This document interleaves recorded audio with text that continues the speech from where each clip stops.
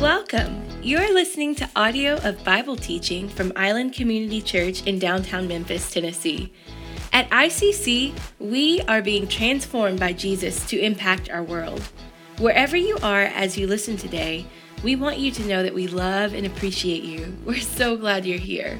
We hope today's message will help you grow in relationship with Jesus. You can access more gospel resources and ways to connect with our church at iccmemphis.com. Thanks again for joining us. Let's pray together. Father, thank you for your wonderful presence and your steadfast love in our lives. Lord, our hope is not in ourselves, it's in you. Who you are, your heart of love, your works of grace toward us and your Son Jesus, and his life, death, and resurrection for us, the forgiveness of all of our sin and new life now and forever for all who believe. Our hope is in you, God. Your heart, your work of grace, your promise of hope. And today, God, we seek you and we surrender to you. We desire you above all things. Lord, you are better than gold. You are sweeter than honey. God, you are the one our hearts desire. And so this morning, we just ask that your Holy Spirit would fill us with your presence. That this might be a time that we really enjoy just being with you. Lord, minister to us today in the ways that only you can. And I pray all of this for the glory of your name and for the good of us, your people. In Jesus' name, amen. Well, good morning, church family.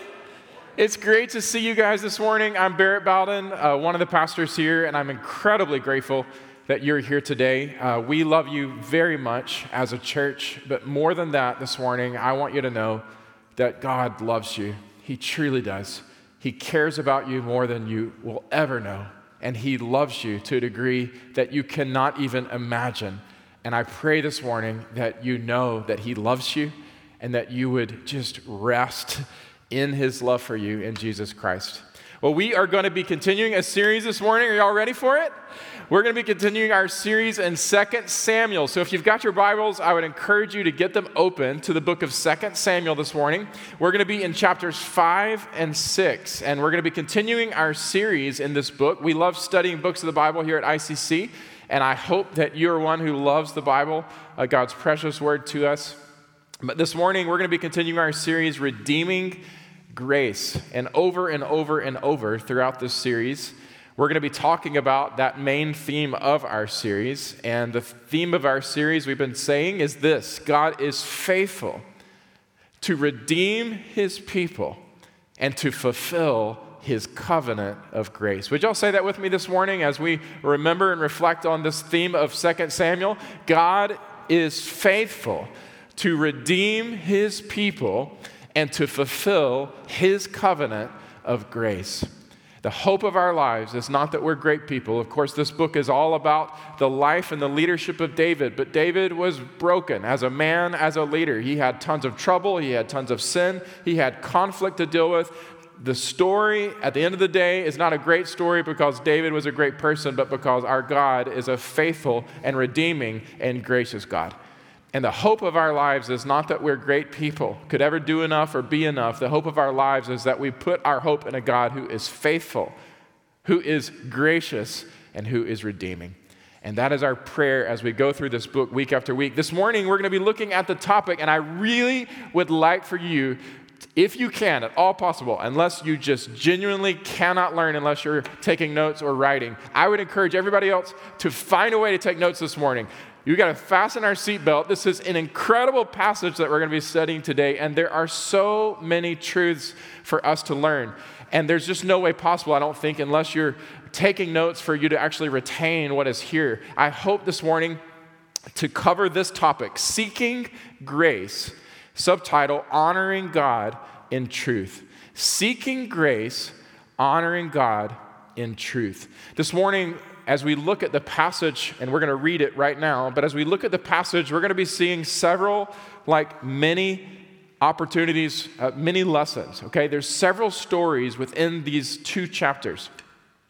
But each of them holds an opportunity for us to know more of God, his heart for us, his desires for us, and more of what it looks like to respond to a faithful and redeeming and gracious God by seeking him and his grace. If you've got your Bible, like I said, 2 Samuel chapter 5, starting, our passage today is chapter 5, verse 6 through chapter 6, all the way to the end, verse 23. But I'm actually going to start back at verse 1 of chapter 5 in our reading today, and I read from the English Standard Version. So if you've got your Bibles, I would encourage you to read along with me. Starting in verse 1.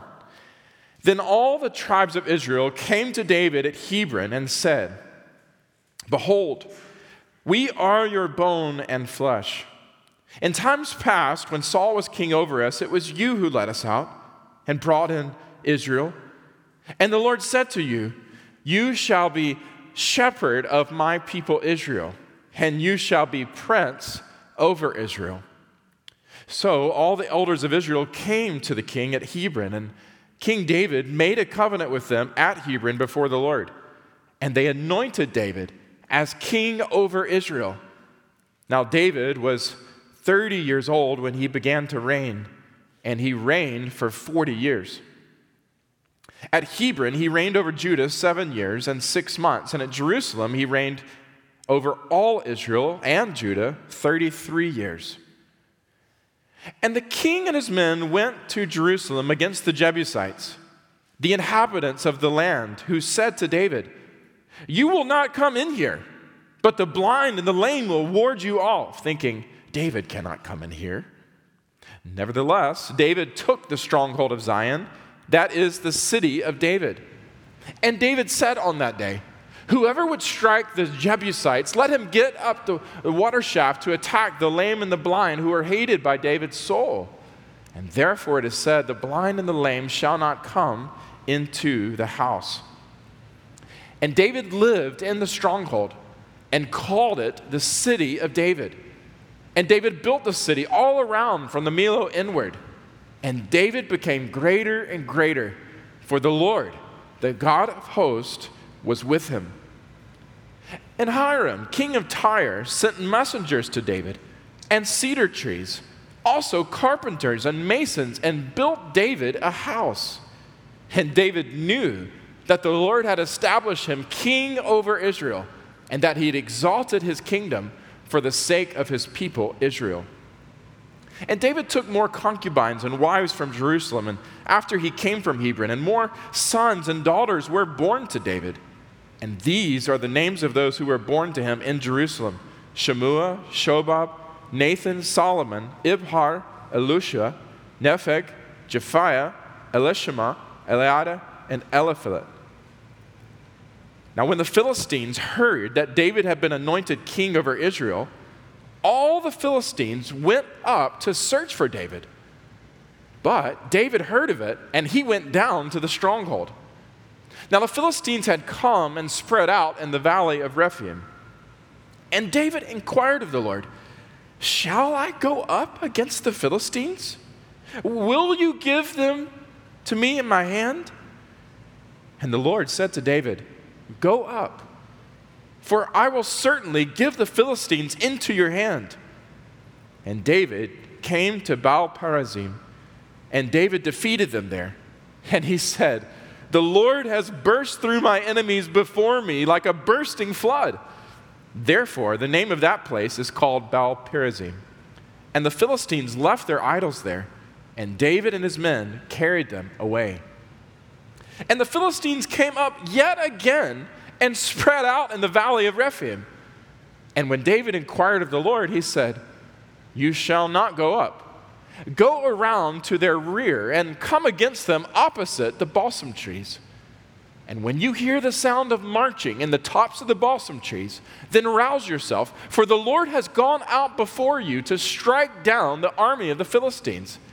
And David did as the Lord commanded him, and he struck down the Philistines from Geba to Gazer. David, again, this is chapter 6, verse 1, if you're following in your Bibles. David again gathered all the chosen men of Israel, 30,000. And David arose and went with all the people who were with him to Baal-Judah to bring up from there the ark of God. which is called by the name of the Lord of hosts, who sits enthroned on the cherubim. And they carried the ark of God on a new cart, and they brought it out of the house of Abinadab, which was on the hill. And Uzzah and Ahio, the sons of Abinadab, were driving the new cart with the ark of God. And Ahio went before the ark. And David and all the house of Israel were making merry before the Lord with songs and with lyres and harps and tambourines and castanets and with cymbals. And when they came to the threshing floor of Nacon, Uzzah put out his hand to the ark of God and took hold of it, for the oxen had stumbled. And the anger of the Lord was kindled against Uzzah. And God struck him down there because of his error, and he died there beside the ark of God. And David was angry because the Lord had broken out against Uzzah. And that place is called Perez Uzzah to this day. And David was afraid of the Lord that day. And he said, "How can the ark of the Lord come to me?" So David was not willing to take the ark of the Lord into the city of David. But David took it aside to the house of Obed-Edom the Gittite. And the ark of the Lord remained in the house of Obed-Edom the Gittite 3 months. And the Lord blessed Obed-Edom and all of his household. And it was told King David, "The Lord has blessed the household of Obed-Edom and all that belongs to him because of the ark of God." So David went and he brought up the ark of God from the house of Obed-Edom to the city of David with rejoicing. And when those who bore the ark of the Lord had gone 6 steps, he sacrificed an ox and a fattened animal. And David danced before the Lord with all of his might. And David was wearing a linen ephod. So David and all the house of Israel brought up the ark of the Lord with shouting and with the sound of the horn. Well, as the ark of the Lord came into the city of David, Michal, the daughter of Saul, looked out the window and saw King David leaping and dancing before the Lord. And she despised him in her heart. And they brought in the ark of the Lord, and they set it in its place inside the tent that David had pitched for it. And David offered burnt offerings and peace offerings before the Lord. And when David had finished offering the burnt offerings and the peace offerings, he blessed the people in the name of the Lord of the host and distributed among all the people, the whole multitude of Israel, both men and women, a cake of bread, portion of meat, and a cake of raisins to each one. Then all the people departed, each to his house. And David returned to bless his household. But Michal, the daughter of Saul, came out to meet David and said, "How the king of Israel honored himself today, uncovering himself today before the eyes of his servants, female servants, as one of the vulgar fellows shamelessly uncovers himself." And David said to Michal, "It was before the Lord, who chose me above your father and above all of his house to appoint me as prince over Israel, the people of the Lord. And I will make merry before the Lord. I will make myself yet more contemptible than this, and I will be abased in your eyes. But by the female servants of whom you've spoken, by them I shall be held in honor." And Michal, the daughter of Saul, had no child to the day of her death. This is the word of God. Seeking grace is the topic of today's message. Honoring God in truth. What I want to do this morning, like I said, is I want to walk you through, listen guys, my passion. I woke up this morning so excited because I was like, I have the privilege of teaching our church the word. I love the opportunity to help train you in the scriptures. But I need you to cooperate with me, okay? I need you to engage with me because I have labored. It's my joy, the privilege that you provide for me to spend my time laboring in the scriptures to help teach you. But I don't want to do it in vain. I want you this morning to engage this morning so that you really have opportunity to lean in and understand what's happening, but also understand why it's so significant. So here are the lessons that I want to walk through this morning. You do not need to freak out right now because we're going to walk through them one by one, so you'll have opportunity to write each line down as we get to it. But what I want to talk to you about this morning is this, in these chapters, we see this incredible renewal that's happening in the kingdom. a renewal of the kingdom itself with a new king, a renewal of unity with a new capital, a renewal of favor with new alliances, a renewal of victory with new territory, and a renewal of God's presence with a new location of the Ark of the Covenant. I'm going to walk through them one by one. This was my promise, and I hope that you'll take notes this morning. Because in each one of these lessons, I'm going to point out the important things that are happening, but I'm also going to point out the important spiritual truths that I believe we need to learn. So let's start with number one, renewed kingdom. And verses 1 through 5, which actually Rob taught so faithfully last week, but I want to try to connect what's happening in the story at the beginning part of this chapter to what's going to happen at the end of this chapter, because it's important that you understand what is really going on. But in the first 5 verses of chapter 5, what we see is this renewal of the kingdom of Israel. And namely, what we see happening is a new king being recognized in the nation. And we know that that king is David. Now, the pivotal moment here is we know David had been anointed privately. It's somewhere probably around 15 or so years before this moment in chapter 5, which, by the way, is why this moment in chapter 5 is so amazing.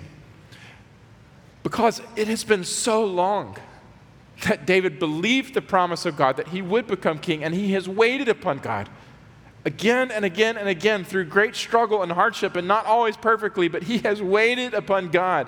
And then finally the day comes that he sees God fulfill his promise. Now, in these verses, he is publicly anointed. Remember, in chapter 2, we saw him anointed over just the tribe of Judah, like his hometown tribe. Y'all remember that? But it's now, here in chapter 5, that all of the tribes, there's 12 tribes in Israel, and the rest of the tribes, the other 11, are all coming together here. Look at the scripture in your Bibles, just to help you see what's going on. Verse 3 says, all the elders of Israel came to the king of Hebron. So if you're wondering, what's the difference of this moment versus chapter 2, the difference is this is everybody, the entire nation. It'd be like all 50 states in the United States, instead of just Texas or Florida, who typically like doing their own things. You know what I'm talking about? Instead of just them doing something, it would be like everybody coming together to recognize something. This is an incredible moment of unity. And they all come together with King David, and he makes a covenant, and they're anointing him as their rightful leader. It's an incredible moment, a pivotal moment for David. But what makes it so pivotal is those verses there, and look at verse 2 in your Bible. Because Rob touched on this last week, but if you look back at the scripture, verse 2, it says, and the Lord said to you, you shall be shepherd of my people Israel, and you shall be prince over Israel. What's so cool about this moment, you friends, is that the lesson that we see here, and it was the lesson that was covered last week, but the pivotal lesson here is that God is faithful to keep his promises. The people are coming together and they're going, we are wanting to seek grace. And friends, if you want to seek grace in your life, here's what you got to know. Not what is it that I want to do, but what is it that God is doing? The right question to ask is not what is happening, but what is God doing? And when you seek to align yourself with what God is doing, he will bless you. You'll be walking in the blessing of God. So often we try to come up with our own agenda and submit it to God for his blessing, rather than seeking God and his agenda and saying, God, what are you doing? Because it's already blessed. And in that way, we can seek grace. But what we see here in this moment is that God is doing something. He is faithful to keep his promises. And friends, like Rob taught last week, I'll just give you one verse from Hebrews 6, verse 12. One of the things that God wants for us in our lives is to recognize that through faith and patience, we can inherit the promises of God. God is faithful.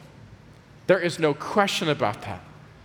God meant what he said to David, and here in chapter 5, he's bringing it about. That's not in question, the faithfulness of God, the trustworthiness of God. The question is, will we wait upon him? And that's what we see as a lesson here, because not only do we see that God is faithful to keep his promises, but we also realize that God matures his people in times of waiting. We all hate waiting, right? But it's in waiting upon God that we often see God do such incredible work. God is more concerned with our character than he is our circumstances. And sometimes we pitch a fit and complain about our circumstances, and yet all the while through our circumstances, God is at work to refine our character and bring us closer to Christ. And it's the same with David. Through the time of waiting, it was actually in the waiting that God was preparing him for the moment that he'd be ready to be a king. One of the worst things that can happen to a man or woman is that their popularity grows before their maturity.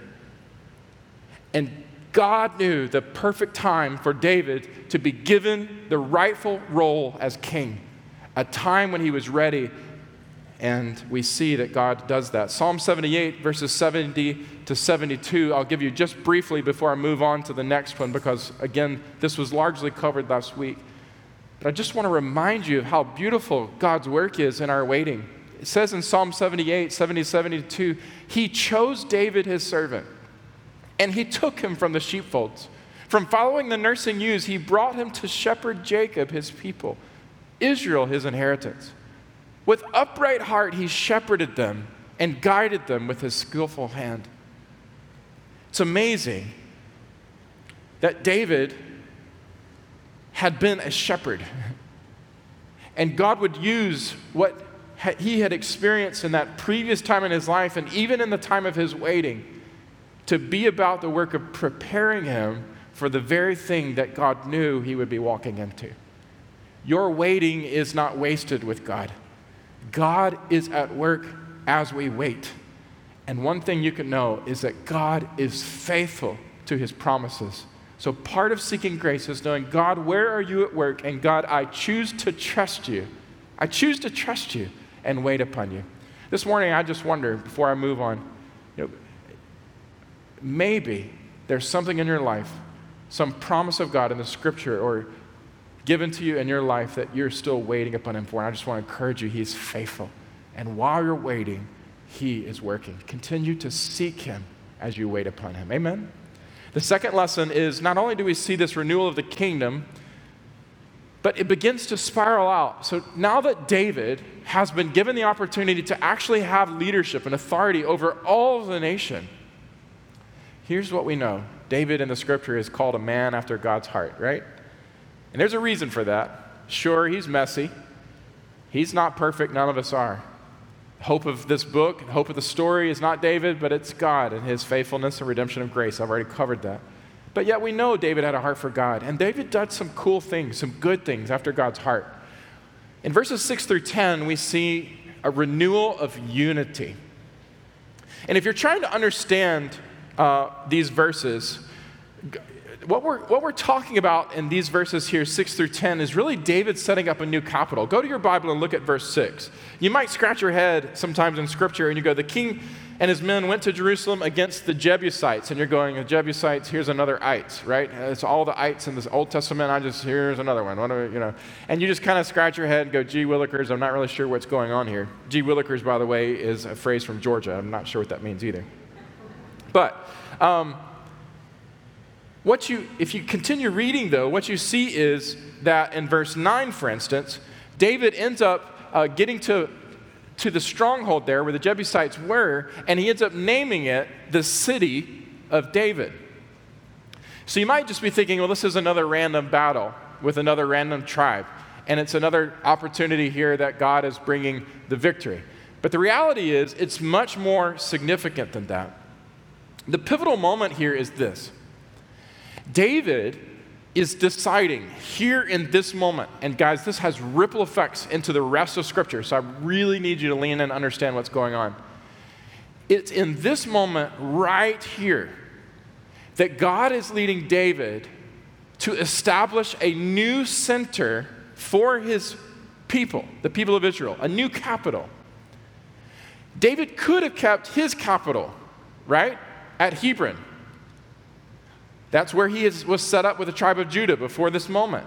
Or he could have gone to Ishbosheth's capital at Mahanaim. But he chose instead, rather than lingering in the past, he established like that stuff can be let go. What's more important in this moment is the unity of the nation and a renewal, a new beginning that can be marked by a new season of God. So what David is doing is letting the past go. He's not getting hung up in what was. He's moving forward to what could be. And he's choosing this Jebusite city, which we now know as, y'all know? Jerusalem, right? Even to this day, one of the most famous historical cities in all of the world. This is it. It gets named Jerusalem. It formerly was this little city that was held by the Jebusites. Now, what's so cool about it, I'm going to nerd out with you for a second. Any nerds in the room? All right, thank you for the 3 of you who are willing to be honest. Maybe it's only 3 of us. That's okay. We're in good company. I'll give you a map, okay? Because one of the things that you can see here with the nation of Israel is that here are the 12 tribes. They're all color-coded by tribes. You can see the territories that were allotted. But look right here. This is David's tribe right here with Judah, this green one. And this is Saul's tribe right here with Benjamin, this orange one. So what David is doing, he's picking a city that right here, literally right in the middle of Saul's tribe and David's tribe. He's moving toward unity. And he's establishing a new city, Jerusalem, that will become from this point forward the centerpiece of so much of the biblical narrative. It's pretty cool, right? What lessons can we learn here? Well, one lesson is this. God genuinely desires unity among his people. If you want to seek grace from God, then one of the things you know is you will walk in the grace of God when you are a person who chooses to let go of selfish interest and pursue the interest of God and others above your own. It took a lot of humility. David could have been like, I told you so. David could have been like, hey, yo, Judah recognized me for years. How come you just now coming around? We're giving Judah the rightful place, setting up capital at Hebron. It's about time that y'all got on board. But he didn't do that. He wasn't thinking about himself. He was thinking about the glory of God, and he was thinking about the unity of people. Philippians 2 says, we've got to be careful, friends, because all of us in our heart can end up in a place where you just pursue selfish interest. All of us have a tendency and a temptation to be incredibly self-centered and selfish in our lives. But for us as believers, we don't live for ourselves. We live for God, and we live for the good of other people. Because of all he's done in Jesus Christ, we have his mind among us, a mind of humility, a heart that seeks unity. Friends, so many of the things that we are tempted to fight about and divide over are not essential things. God calls us to let go of essential things so that we can pursue unity. Excuse me, that is totally wrong. To let go of non-essential things so that we can pursue unity in the essential things. Y'all see what I'm saying? And this is one of the things that God, I really believe, is helping us see. Seeking grace, David, a wonderful leader, looking for opportunity for unity. But more than that, it's less about just David's choice to pursue unity, and it's more, once again, about God's faithfulness to his people. Because here, what we see in this moment is God actually leading David and leading his people to a victory that would essentially set up what we know from beginning to end were the eternal purposes of God. Jerusalem would become that place that would be known for God's presence. It would become a symbol among all the nations. It would have such an incredible role, not only in the Old Testament, but even for us understanding the gospel in the New Testament. I'll put up just a brief example of some of the significance of Jerusalem. For instance, I say that this is God establishing his purposes because even this in Deuteronomy 12, 1-7, God had told his people, I will give you a permanent place. I'm going to give it to you. I have a place, and it's going to be set up among your tribes, and it's in that place where you will encounter me. You will worship me. You will see and experience me. And in fact, friends, God is fulfilling his promise in Deuteronomy 12 here in this moment in 2 Samuel 5. later on in the book, we'll see that David is going to purchase property here in this place that's going to become the site of the future permanent tabernacle, the temple, right, that Solomon would build. And we see in Galatians chapter 4, verses 21 to 31, how heavenly Jerusalem would become a symbol of the covenant, of the grace that God has for us in Jesus Christ. And in the scriptures in Hebrews 2, 18 to 24, and Revelation chapters 21 and 22, we see the heavenly Jerusalem pictured as the eternal home of Christ's people, where God has set a true king on a throne in a place that is marked by his overflowing presence. It's a pretty cool moment here, right? Once again in this moment, seeing God is faithful. And God, in the little things, what might look to you like little moments of life, God is sovereign and presently at work, establishing his purposes. And his purposes are good, and you can trust him. You can. As we go to the next section, one of the things that we see is not only the renewal of the kingdom, a renewal of unity, but in verses 11 to 16 of chapter 5, we see a renewal of favor. Pretty cool. It might not look like a big deal, but what I want to point out to you is in this moment, there are some new alliances that are being formed. If you look at your scripture and you look at verse 11, right? As soon as this city is set up, the city of David, which becomes Jerusalem, it says, and Hiram, king of Tyre, sent messengers to David. So here you go, you got a king who's not a man. What we know about Tyre is these people didn't love the Lord. In fact, they were idolatrous. They were what the Old Testament would refer to as pagan. They're people who just really didn't care about God, and they certainly weren't desirous to be surrendered and submitted to him. And yet, look here, is what we say in Georgia. Look here. Here's a guy coming out of the blue, seems like, and what's he stepping forward to do? It looks like Christmas time for David, right? Hey, all of a sudden, I got a bunch of carts and stuff coming in with tons of supplies. He sends, look at it, messengers, trees, he's sending lumber. He's King of Tyre went to Home Depot, dude. He bought out the whole section. He's like, here you go. He sent carpenters. Not only did he send the wood, but he sent guys to help and masons. Here's a guy who is just flooding in supplies, both in terms of material goods and also people. For what purpose? To help David build a house. In other words, to help him build this new city, the city of Jerusalem. It's an amazing moment, incredible moment. The pivotal moment here is this. I just described it, but Hiram here is proactively seeking to form a new political alliance with David.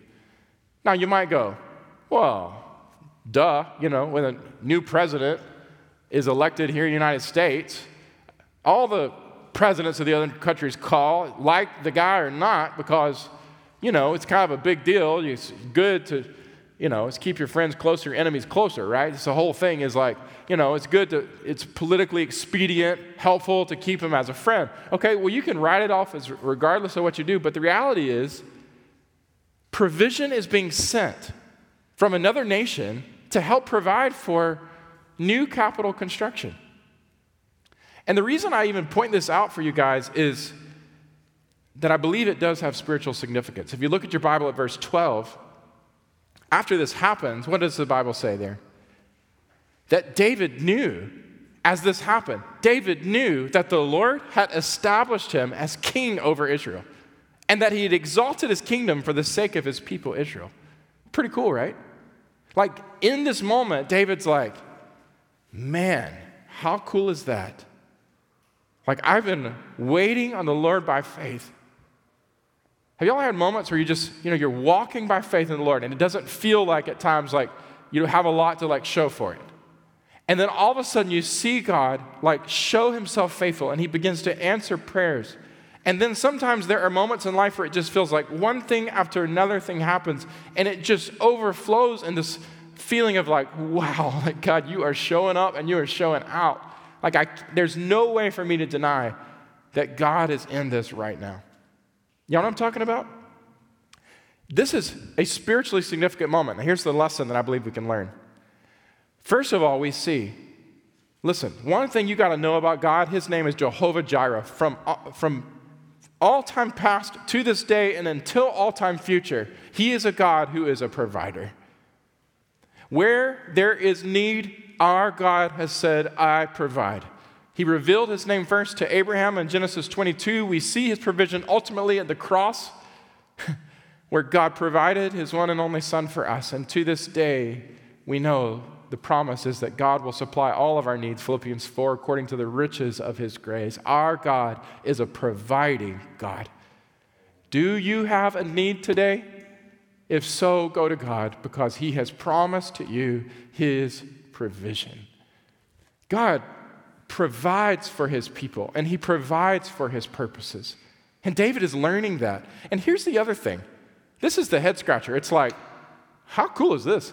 God can bring favor and unexpected partnerships with you, even for people who don't even know the Lord. I wish I had more time to talk about this. I got stories that I could tell for days. One of the biggest ones is this building you're sitting in today. Everybody look at the walls, okay? The lights, and you're going, wow, why are we looking around? Well, the reason is, here in this building, we were on our knees for years. Literally. When we were meeting at the school, and then we went to a hotel, and our church was growing, and the rent was becoming exorbitant. We were getting kicked out more Sundays than not. It felt like inconsistency, like crazy. And some of y'all were there in that season, and you remember that we were like, God, here's what we can afford. It doesn't look like much. The loaves and fish. You know what I'm talking about? Doesn't look like much, but here we are. And our heart is for you. And we don't have a lot, but God, we're trying to walk by faith, and we want a place that we can welcome people in and use as a hub of ministry, not for ourselves, but for you, God. Would you help us? And then one day, long story short, you can read about it. I don't want to get into it, but one day, in a coffee shop, not far from here, I end up in a conversation with the CEO of Allsack St. Jude. And that conversation led into an opportunity to move into a partnership with St. Jude and Allsack for the opportunity to rent this space at a long-term basis to serve this community. There is no way at that moment that I could have ever expected that. There is no way after the contract was signed, I did it with a little bit of a shaky hand because I was like, I cannot believe this is real. And yet, the building we're sitting in today was not because we were great people or we had tons of money or we had all the connections. It's because God provides for his people and his purposes. And the article got written in the commercial appeal in the aftermath of that contract. The headline of the business section, it's on the wall out there in the lobby, you can read it. It says, prayer answered. Because the only testimony we have for being here today is that God is a faithful God who provides for his people. Amen? And sometimes that provision comes in the most unexpected ways. I don't know what needs you have today, but here's what I know. You can seek grace from God. As you seek him, you can trust that he will be gracious to you and provide for you, and he can do it even in the most unexpected ways. Something that just totally out of the blue. Some of y'all have stories to tell. I see the heads nodding, but I just want to encourage you to continue to seek the grace of God. Amen? The fourth lesson, we see not only renewed kingdom, renewed unity, renewed favor, but we have here a lesson of renewed victory. I'm going to be really quick with this because I want to spend the bulk of the remainder of the time on the last one. But we see renewed victory. If you look at verse 17 of the scripture, what we see is that shortly after David becomes king, here we go again, perpetual enemy of Israel, the Philistines. I always picture these guys as really bad dudes, kind of smelly. The Philistines heard that David had been anointed king over Israel, and they went up to search for David. In other words, they're like, ha, ha, ha, what a big deal when he's in Hebron, but now he's taken over. We coming for you, dude. And they go looking for him. Well, David goes and hides, and the Philistines come and they spread out for a battle. Now, the pivotal moment here described is that David here in this moment desires so much for God to bring the victory to the nation against the Philistines. Why is this? Because Saul, in his perpetual lack of repentance and his disobedience and hard-heartedness, had not sought the help of God in so many of his battles against the Philistines. And again, the people have been defeated, humiliated. Territory that should have been theirs taken away. And David is going, God, this is a new day, God, and I want you, God, to bring victory. He's seeing it as an opportunity to reclaim some of the territory that had been lost, but also to, more importantly, show everybody, this God that we know and serve, he is a great God. He is the best. He's the most glorious. He can do all things for those who trust him. And what we see here is in the scripture, if you look at verse 19, what's so cool about this is that David is very different than Saul. Friends, I don't know what battles you face, and I don't know how you fight them. But the way to fight battles for us as believers in God is on our knees. Some trust in chariots, Psalm 20 verse 7 says. Some trust in chariots and some in horses. That was Saul, trusting in what he could do. But we trust in the name of the Lord our God. We don't trust in what we can do. We trust in what God can do. And here we see a new day in the kingdom where God is going and saying, David is going and saying, God, I need you. Help me. What are you doing here? Shall I go? I'm not going to presume upon this. How do you want me to fight this battle, God? You know my heart for you. How are you going to do this? And God tells him, go up. I'm going to give him into your hand. Well, in fact, there was a massive victory for Israel that day. And in fact, it says in the later verses that they named the place of that Lord Bel-Perazim. Now that literally means this: the Lord who breaks out. In other words, ain't God awesome? That's the common vernacular, okay? He's going, yo, do you know who God is? He is a God who can do anything. God is awesome. And they named that place that day. What's interesting is if you look at verse 22, as soon as God gives this great victory, the Philistines, you'd think they'd learn their lesson, and they just keep coming back. They come back again. The Philistines came yet again, and they spread out again. Now, here's the amazing thing. You might think, okay, I beat him the first time, I'll beat him again. God told me to go up the first time, so God's going to surely bless when I go up again. And yet David doesn't do that. David doesn't assume upon the Lord. He doesn't presume upon the Lord. David fights his battles on his knees, and he goes and he goes and he goes to God. And he doesn't assume that on the past victory there'll be a future victory. He knows that every victory is dependent not on himself but on the Lord. Pretty cool, right? And he inquires of the Lord. And interestingly, God doesn't do it the same way twice. And sometimes, again, we learned this in 1 Samuel 5 in that battle. We presume upon methods for success rather than the presence of God for success. But friends, methods do not bring success. God does. And we don't presume upon methods. Just because you've done it one way before doesn't mean it's going to happen the same way again. Because our hope is not in the way it happened. Our hope is in God who brings victory. And so what we see here is David inquiring the Lord, and the Lord does it a different way. And God thunders, and we read in verse 24-25, the Lord goes out before them and strikes down the army of the Philistines, and there is a great victory. Friends, the lessons here, before we move to this last section, the lessons here are simple. We must seek God in desperate dependence and for his direction in every battle. If you want to seek grace, here's what you got to do. You got to seek God. Desperate dependence, a posture, we say, of abiding in his presence and longing for his power and depending upon his promises. Friends, does this describe your life?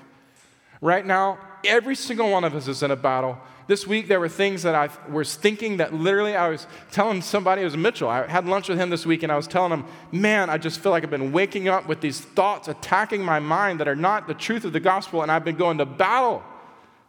I've had to go to battle. There are things that we face circumstantially in our life, in our relationships.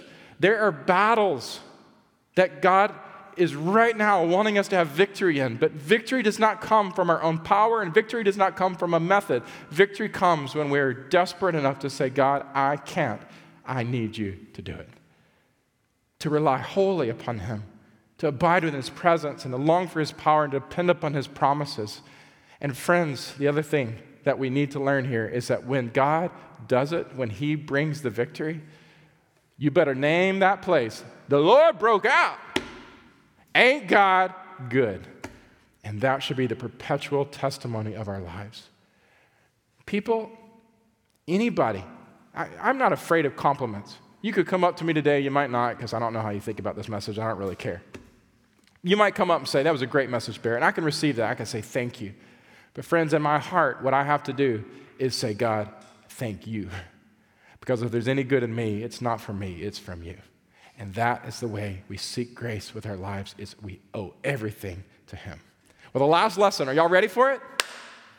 Is this incredible lesson about the renewal of God's presence. The renewal of God's presence.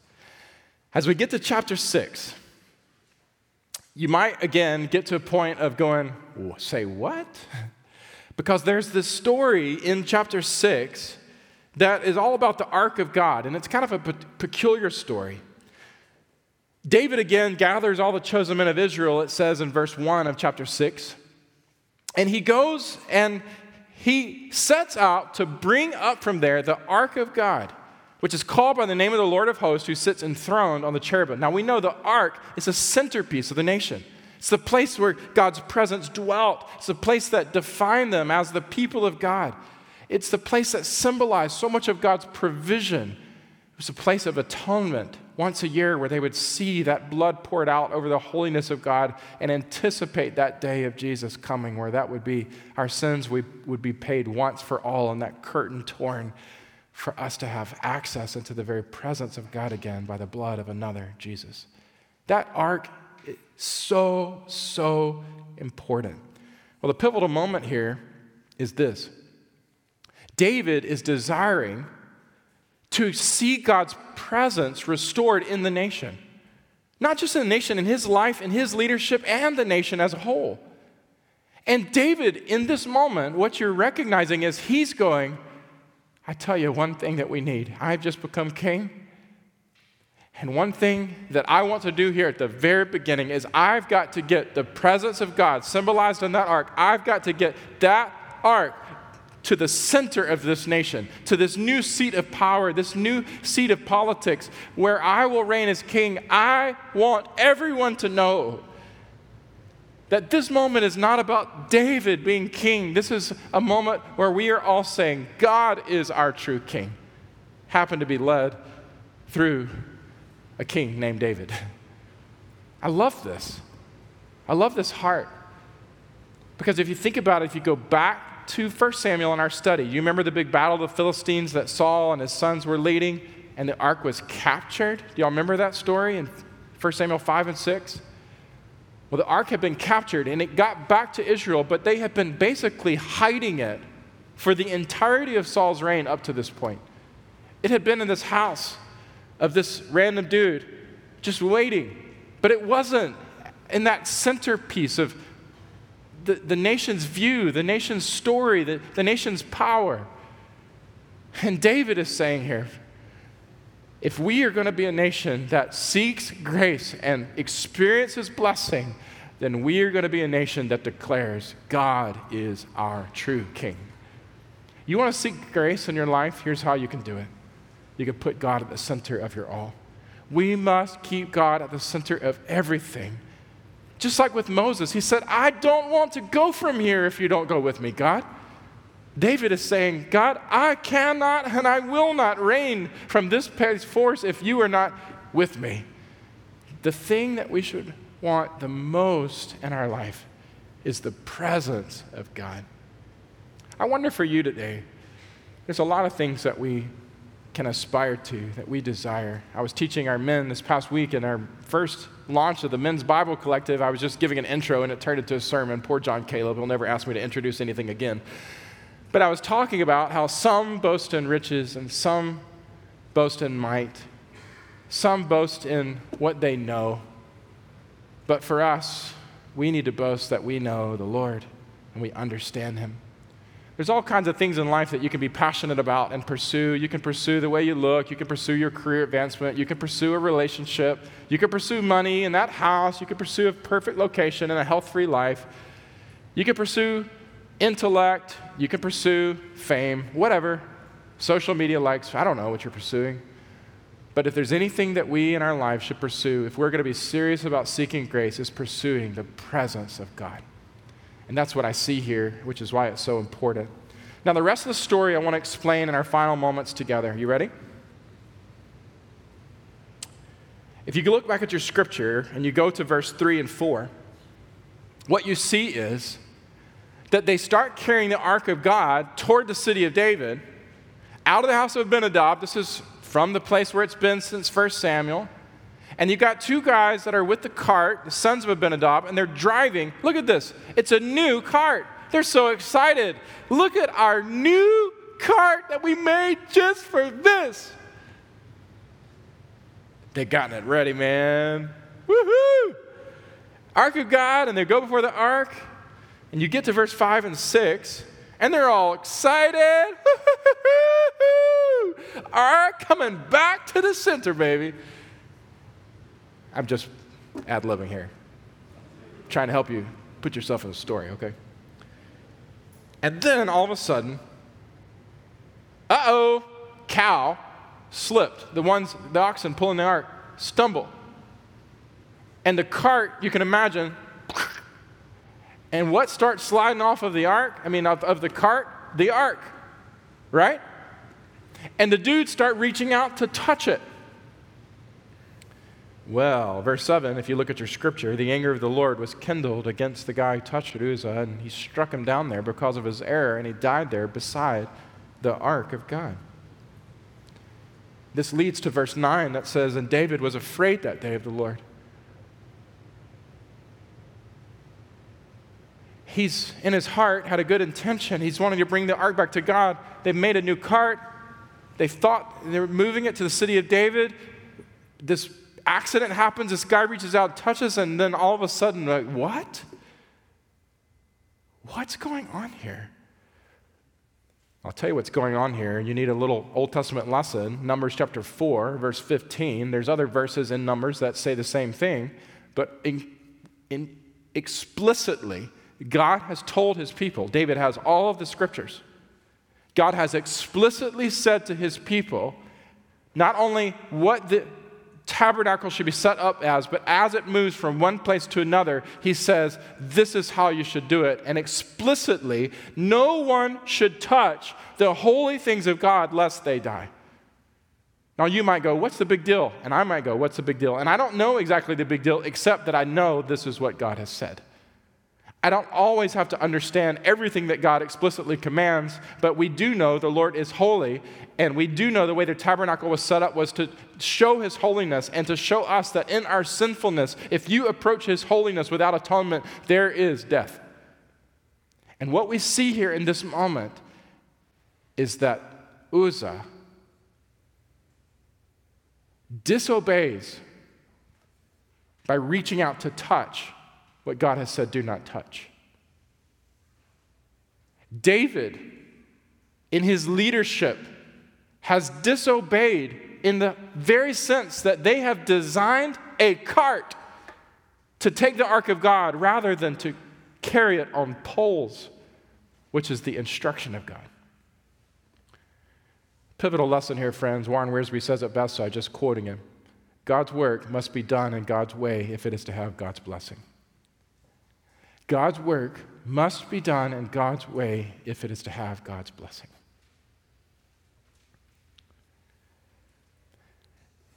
In other words, friends, there is no amount of conformity to others that can compensate for disobedience. Where did they get the idea of the cart? Oh, that's how the Philistines sent it back to them in 1 Samuel 5 and 6. Other nations carry their stuff on a cart. Seemed like a good idea. The wheel was a pretty cool machine. Y'all know what I'm talking about? A little bit more expedient than carrying it on a heavy pole. But friends, there is no amount of conformity to others or expediency that can compensate for what you know is downright disobedience. I'll say it another way. There is no amount of unity with others that can compensate for disobedience. I don't care if you get 5 people together or 50 people together or 500 people together, like David got together all the elders of Israel, and they're going, let's do this, and here's how we're going to do it. Friends, there's no amount of agreement with others that can compensate for a decision to disobey. Even if 500 other people in your life say, that's a fine idea. Sometimes we feel good about our sin because we post it on social media and we get likes and likes and likes. Or we feel good about our sin because you have certain individuals that will come in your life and say, oh, God understands. He knows. It's fine. Friends, we should never feel good about sin. Sin is disobedience to God. And the primary issue we have in sin is not what other people think about it or do other people approve of it, but does God approve of it? What does He think about it? And friends, there is no amount of enthusiasm that can compensate for disobedience. David was sure excited, wasn't he? He was so excited, but friends, excitement does not compensate for disobedience. Jesus said in John 4, you are to worship me in spirit. That's the joy, that's the excitement. And in what? Truth. True worshipers worship in spirit and truth. Friends, that's why I called this message Honoring God in Truth. Honoring God in truth. Because friends, God's work must be done in God's way if it's going to have God's blessing. I wonder sometimes if we don't rely more on the approval of others or enthusiasm than we do just relying on God's word. The psalm says, I've hidden your word in my heart that I might not sin against you. And David is experiencing here that as he seeks grace, he needs to do it in submission to God. Well, the second time around, as I close here, it's a lot better. Y'all know what I'm talking about? Because if you read the story, 2 Samuel 6, verse 12, we read that David went and brought up the ark of God from the house of Obed-Edom. This is the second time around after that horrible moment to the city of David, and he does it with rejoicing. We know what has changed in David's heart. How do we know that? Ready for it? Hang with me for just a few more minutes. The book of 2 Samuel parallels in many ways to the book of 1 Chronicles, and it can help you understand more of the scripture.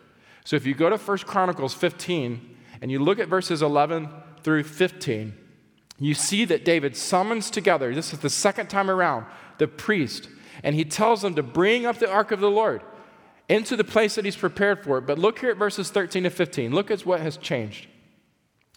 David says, because you did not carry it the first time, in other words, because it was on a cart and not according to God's instruction, the Lord broke out against us because we did not seek him according to the truth, to the rule.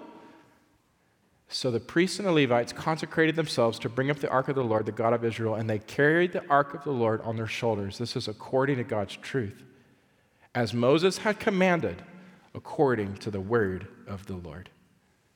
Do you see what's changed? What's changed is that David has said, if I want to seek the grace of God, then I've got to do it with a pure and a holy passion. I've got to do it not just with zeal, but I've got to do it in truth. And we seek the grace of God on our knees and with submission and surrender. There is nothing in our lives that can compensate for disobedience.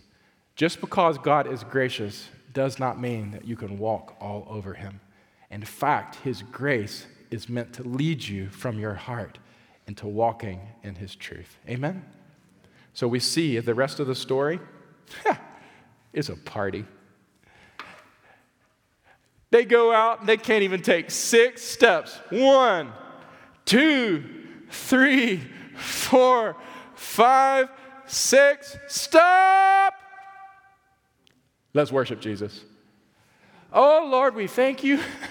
And you just see this incredible picture. 1, 2, 3, 4, 5, 6, stop! Let's surrender to God. And friends, if that could not be the pattern of our life, I believe that we would experience great blessing of God. Seeking grace by 1, 2, 3, 4, 5, 6, stopping and honoring him for who he really is. Father, thank you for this word today, and I pray you would minister to your people in the ways that you intend. Lord, we have heard from you in so many ways, and today, God, I pray that we could take to heart the things that we have heard. Thank you for teaching us about who you are, and thank you for teaching us about who you want us to be. So right now, Lord, as we move to this time of surrender, I pray, Holy Spirit, that you would convict us of sin. Lord, if there are areas of our life where we're not waiting upon you, if there are areas of our life where we're not surrendered to you, if there are areas of life where we aren't seeking your presence, but we're seeking something else other than you, if there are areas of life where we are zealous but not diligent in honoring you in truth, Lord, I pray you convict us and show us, Lord, that you right now are ready to forgive us. Right now, by your blood and your love for us, you are ready to forgive us and to give us a renewal. Similar to the renewal that was brought in the kingdom, God, you can bring a renewal right now in our hearts and lives as we seek you and surrender to you. Thank you, God, for the outpouring of your blessing as we seek you and your grace. We pray all of this in Jesus' name. Amen. Church, let's stand as we respond to him. And as we do, there's elders and prayer counselors coming down front. You're welcome to come and respond to God. Pray with someone specifically. But right now, as we sing, I just pray that you'll do so with an open heart and truly a desire to experience him as we sing these words, give me one true and holy passion. Thank you again for joining us for today's Bible teaching from Island Community Church in downtown Memphis. We want to encourage you to join us in person for worship soon. No podcast can ever replace the good design of God in gathering in person with other believers for worship in a local church.